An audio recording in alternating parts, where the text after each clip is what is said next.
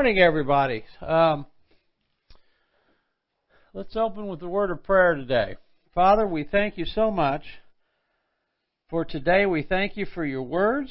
We ask you, Lord, that this Holy Spirit would take this time and use it and touch people's lives with it in Jesus' name.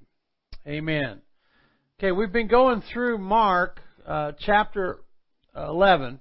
We got into chapter 11, and there's a couple things we've been exploring from Mark chapter 11, and I want to dig into it a little bit further today.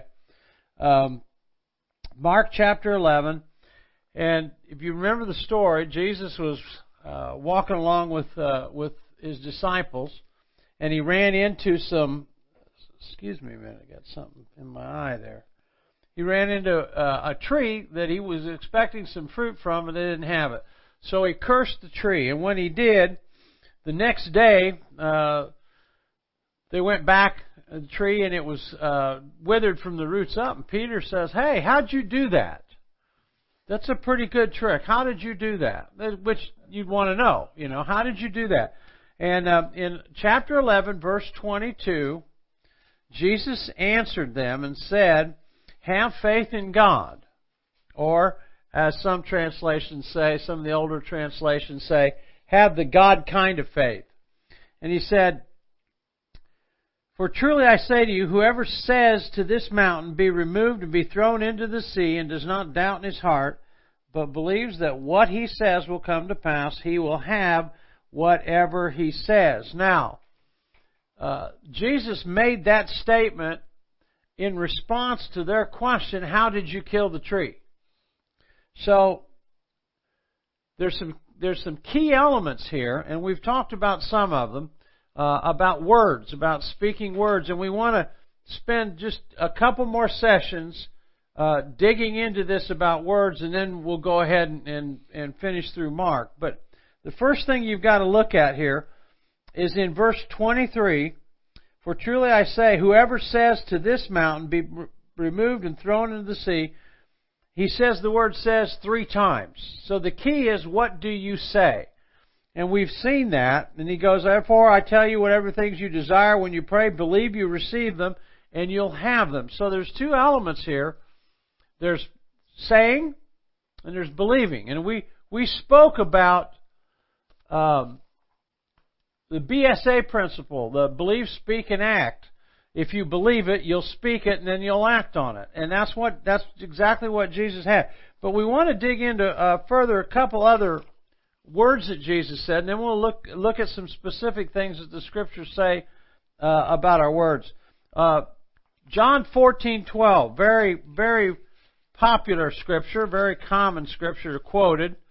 But let's take a look at it. John 14:12, Jesus said, "Truly I say to you, he who believes in me will do the works that I do, and he'll do greater works than these, because I'm going to the Father." And then in verse 13, "I will do whatever you ask in my name, that the Father may be glorified in the Son. If you will ask anything in my name, I will do it."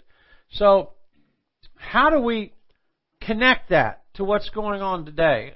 We've had all kinds of political turmoil. We've got all kinds of rancor going on in the church, in the public square.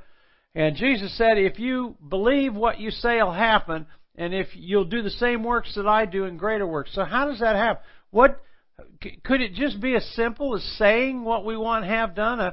Aunt Minnie's down here and she's sick at the front row, and I say Aunt Minnie is healed. Is it that simple, or is there more to it than that? Is it a bit more complicated than that? Well, yes and no. It is that simple, but no, it's more complicated than that. So let's dig into the Word here and look a little bit. We talked about Mark 11, so let's look at 2 Corinthians chapter 4, verse 13. 2 Corinthians 4:13, and listen to what this says. Paul confirms what we were talking about earlier. "We have the same spirit of faith, and as it is written, 'I believe, therefore I have spoken.' So we also believe, and therefore we speak." And I had a note that I wrote out to the side of that. If you're believing the wrong thing, you'll speak the wrong things. If you want to know what somebody really believes about something, just let them talk. You'll hear what they have to say. And it won't take very long to figure out if what they say comes from faith or if it comes from fear. Now, Ephesians 5:1 says, "Be ye imitators of God." Okay? Paul says that in a couple places, to be imitators of God. Imitate me as I imitate Him. And so, what does that look like? How do we as people imitate what God was doing? Okay? Let's go on and look. Hold that in mind. Let's go look at James chapter 1, verse 26. James 1, verse 26, very potent scripture. If I can find it here. "If anyone among you seems to be religious and does not bridle his tongue, but deceives his own heart, this man's religion is in vain." So, it's clear that bridling our tongue, taking control of our tongue, is one of the keys to being successful here. Because he spoke earlier about don't be doubtful, like waves in the water. Sometimes you're up, sometimes you're down, sometimes you're nearly level to the ground. Don't do that. So let's go on. And one of my favorite stories was I heard a pastor tell this story. After he had preached, he was talking about saying speak the Word of God, speak things of faith. And one of his members came up to him and said, "I need you to pray for me." And he said, "What's the matter?" He says, "I can't quit smoking." And he says, "I've tried and I've tried." And he said in probably 5 minutes, he said, "I can't quit smoking 25 times. So he said, "Well, let me ask you to do me a favor." And he said, "Do you want to try something different?" And he said, "Yeah." He said, "Okay, every time you light up a cigarette, every time you reach for a cigarette, every time you take a drag off a cigarette, say, 'I thank God I don't have to smoke. I thank God the Holy Spirit's delivered me from that.'" And the guy says, "Well, hey, I'm already smoking, but I am smoking." He said, "Well, you're already smoking. Try this." And so he said he forgot about it, and 2 weeks later, he said after a sermon, he said he'd forgotten this incident, but after the sermon, he saw this guy running up to him down the aisleway, and he said, "I knew what it was." And he said, you could tell it on his face. He just a big smile on his face. He said, "I did what you said. I started speaking what God said. I didn't have to be dominated by nicotine. I don't have to do this. I don't have to smoke." And he said, "I'd buy a pack of cigarettes," and he said, "I'd light up a cigarette," and he said, "I just feel stupid, but I did it anyway." So after 2 weeks, he said he was standing on the street corner waiting for the light to change, and he started to light up a cigarette, and he said he just sensed the Holy Spirit in his heart say, "You don't have to do that anymore." And he said he's never smoked since. And so he said, it works. So the power of our words, it's not the power of suggestion, it's not positive thinking, it's the power of God's Word. It's what God's Word is the incorruptible seed. That's what Peter says. You were born again of incorruptible seed. And that incorruptible seed will bear fruit when it's planted correctly. Now, let's go on and let's talk about James chapter 3, verse 2. That should be real close to James chapter 1 if I got my Bible right, and it is. Here we go. "We all err in many ways, but if man does not err in his words, he is a perfect man, able to control the whole body." So, the trick here is to keep from erring in your words. Don't err about what you say. Now, how do we do that? Well, we know we're to be imitators of Jesus. What did Jesus say? He said, "I only speak the words my Father speaks. I only do what I see my Father do." And probably one of the most important scriptures, but we don't hear too much about it, is Matthew 4:4 in the temptation. And you look at this scripture, and you need to really mark this one in your Bible, put circles around it, underline it, star it, make it green, whatever you do to make an important note, make this note. Satan told him, he said, "If you are the Son of God, command these stones to be turned into bread." See, Satan understood words. He understood what words were about. That's why he knew that Jesus could do that if he wanted to. But Jesus' response was, listen to this. It is written, man shall not live by bread alone, but by every word that proceeds out of God's mouth. So, how does this bear to what we're trying to do? How does living by every word that comes out of God's mouth, how does that bear fruit for us today? How does that work in our own lives? Well, let's take a look at some of the other scriptures we got. 1 Peter 3:10. 1 Peter chapter 3, verse 10. It's a good scripture, strong scripture. All right.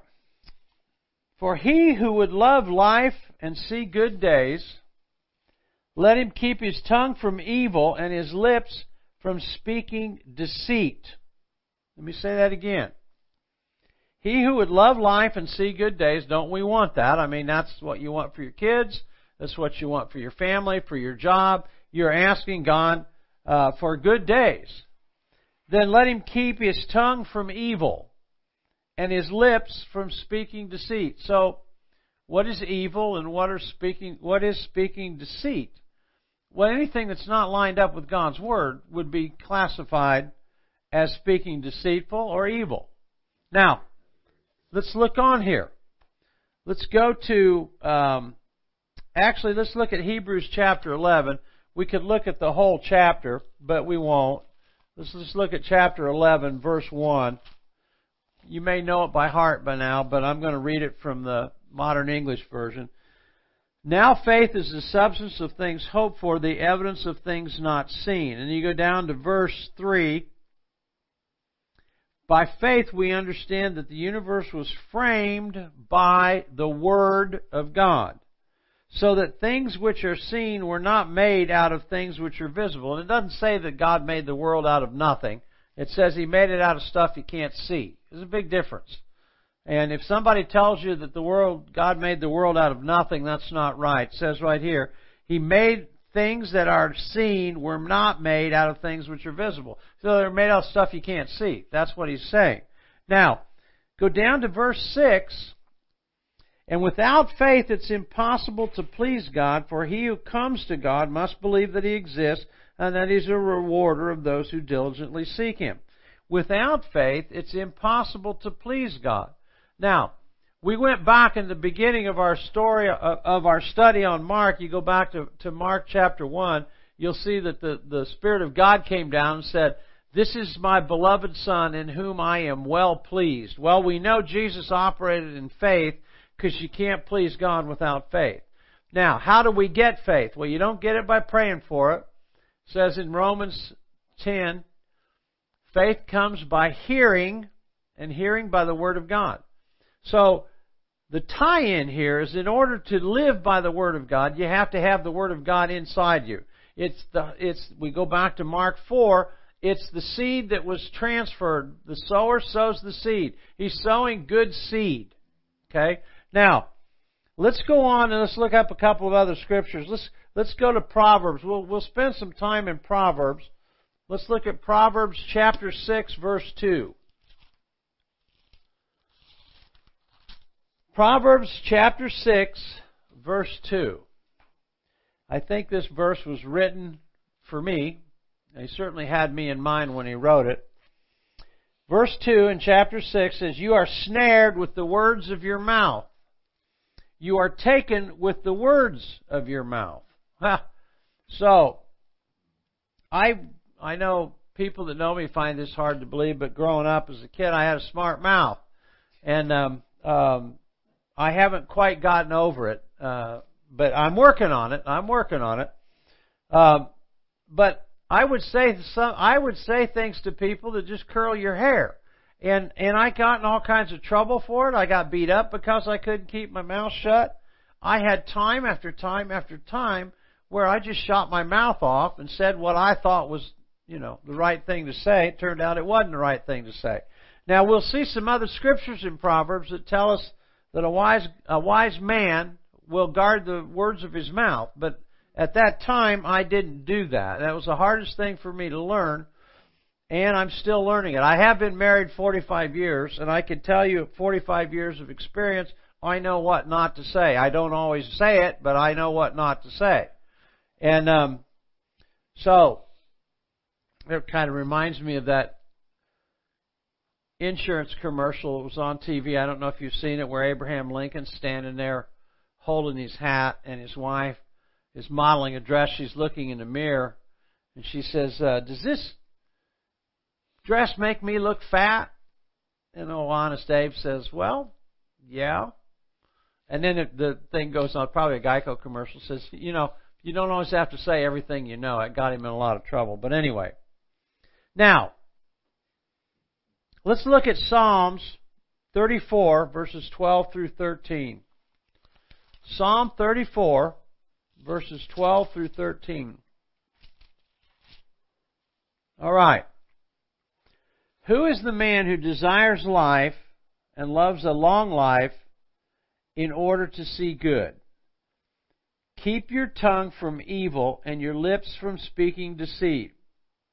Verse 14 says, turn away from evil, do good, seek peace, and pursue it. There's 6 things in there that he tells you to do with your mouth. Number 1, keep your tongue from evil. Number 2, keep your lips from speaking deceit. Number 3, turn away from evil. Number 4, do good. Number 5, seek peace. And number 6, pursue it. Seek peace and pursue it. That's probably only one thing, but I made it 2. So, the point is, your tongue has a lot to do with the direction of your life. Don't forget that. Because he says right here, if you love life and you want a good life, keep your tongue from evil. If you want a bad life, then just speak whatever comes to your mind. We'll talk about that after a bit. Now, this is the old computer. I did a lot of work in computer for years. And one of the maxims that we had was GIGO. Garbage in, garbage out. Not hard to understand. If you plant potatoes, what are you going to get? Radishes? No, you'll get potatoes. You plant words of seed. You plant words of doubt, fear, and unbelief. What do you think you're going to get? Doubt, fear, and unbelief. It can't do anything else but. Now, if you're full of death and deathly words, that's what will come out of you when you're in the crunch. When you are in a tight jam, it's like I heard one guy say, he was in an airplane hangar and he walked under the wing of his airplane, and the mechanic hit his finger with one of the wrenches or something, and he let loose a stream that you wouldn't say in a sermon. And he said, this guy saw the pastor standing there, and he said, oh, I'm so sorry. And the guy said, no, that's all right. We just know what's in you in abundance. Okay, so when you hit your finger is a good example of what comes out of your mouth. Now, one of the things I want you to understand, let's look at Deuteronomy. Just turn to Deuteronomy 28. And we need to set aside a couple principles in here that are dramatic. Deuteronomy chapter 28, verse 1. Now, Jesus said in Galatians that he was hung on the tree and that we were delivered from the curse of the law. Now, what is the curse of the law? Well, it's outlined here in Deuteronomy chapter 28. Now, it's very interesting. This is a foundational scripture for monitoring what we do as we move into to begin to speak things and we begin to do what Jesus told us to do in Mark 11. If you look at Deuteronomy 28 and you look at the first 14 verses, these are the blessings of the law. This is the blessings, Abraham's blessing. Your offspring will be blessed. Your livestock will be blessed. You'll be blessed when you go in, when you come out. The Lord commanded blessing on your barns and all you set your hand to do. The Lord will make you overflow in prosperity in the offspring of your body and the offspring of your stock. The Lord will open up to you His good treasure to heaven to rain on your land in season and bless all the work you do. That's the blessing of the law. Now, what about the flip side of the coin? Let's see what the curse of the law is. If you start at verse 15 and actually run the course of the chapter and run over to verse 68, you'll see the curse of the law. These are the things that happen when you don't obey God, when you don't follow His Word. If He tells you to go left and you go right, you're going to get in trouble. That's just the way it works. Now, but listen to some of the problems that He has if you're under the curse of the law. If you will not listen to the voice of the Lord your God by being careful to do all His commands and statutes, then all these curses will come upon you and overtake you. And He outlines every kind of miserable thing you could have. In some translations, He's talking about the various diseases you'll get. He says, you'll get debauch. I don't know what debauch is. I don't want debauch. Okay? He goes on and he says down, I believe it's verse 61. Let's look and see. Also, every sickness and every plague which is not written in the book of the law will the Lord bring upon you until you are destroyed. COVID, AIDS, cancer, I don't know what it might be. But now watch this. It says, the Lord will bring upon you if you're destroyed. Who's the destroyer? It's Satan. Okay? God's given you a simple choice. I want you to go down this road. The enemy wants you to go down that road. Make a choice. You have a choice. It says that in Deuteronomy chapter 30, I believe it's verse 19. Let's see. I call heaven and earth to witness against you that I've set before you life and death, blessing and curse. Therefore choose life that you and your descendants may live. There you go. It's set before you to make a choice. We make a choice with our mouth. And we choose what words we want to speak. If we get into a situation that's difficult, we want to speak what God's Word says. That's what He's talking about in Mark 11. Speak to the mountain. Okay, now, let's look at Galatians chapter 3, verse 13. Galatians chapter 3, verse 13. Now, Christ has redeemed us from the curse of the law. Bingo. All those things from verses 15 up to 68 on the curse of the law, bad land, bad marriage, your kids getting raped, your wife getting, all those bad things that are happening, Christ has redeemed us from the curse of the law by being made a curse for us. Because it says, cursed is he who hangs on a tree. He did that, now get this, He did that so that the blessing of Abraham might come on the Gentiles through Jesus Christ, that we might receive the promise of the Spirit through faith. He paid the price so we don't have to. He paid the bill. You don't have to foot the bill anymore. Colossians says that the writ of I forget the word that they use, but the charges that were against us have been dropped. They've been nailed to the cross and they're gone forever. We don't have to worry about them anymore. Now, one other scripture we want to look at about speaking. Let's go to Ezekiel chapter 37. If I've got my Bible right, that should be in the Old Testament. And it is. It means I put these tabs on here correctly. I got them on here right. Turn to Ezekiel 37 and look at this. Many people know this is the valley of the dry bones. But listen to how this comes about. Ezekiel 37, 1 through 14. Now listen to this. The hand of the Lord was upon me, and He carried me out in the Spirit of the Lord and set me down in the middle of a valley which was full of bones. And He caused me to pass among all of them. And there were very many in the open valley, and they were dry, very dry. And He said to me, Son of man, can these bones live? And Ezekiel says, You, O Lord God, you know.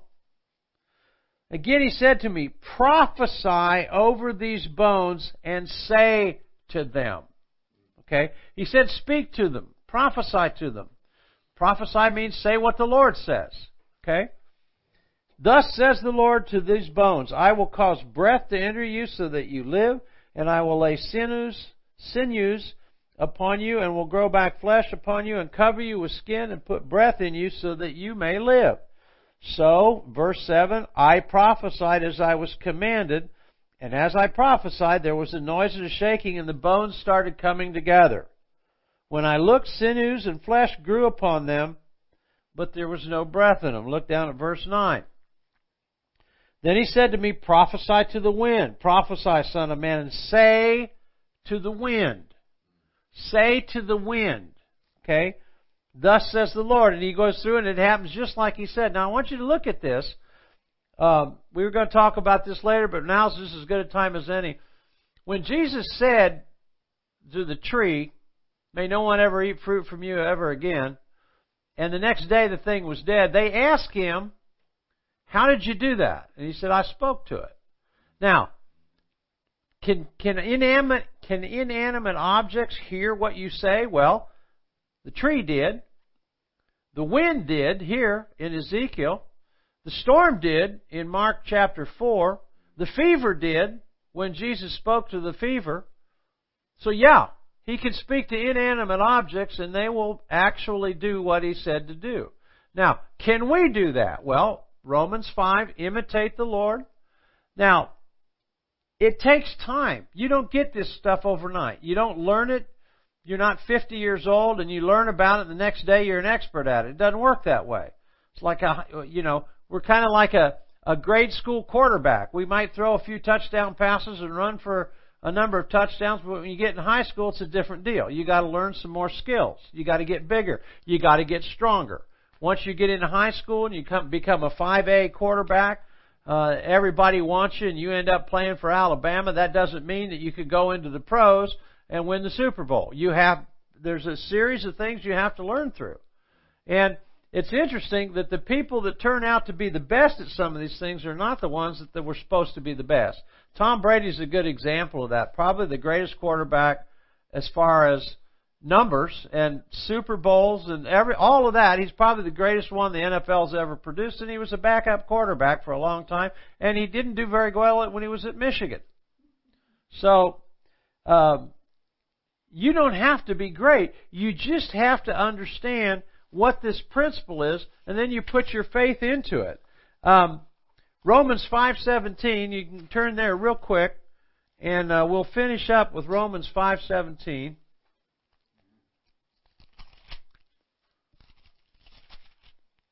Here's what Romans 5:17 says. But thanks be to God, for you were slaves to sin, but you have obeyed from your heart the teaching to which you were entrusted.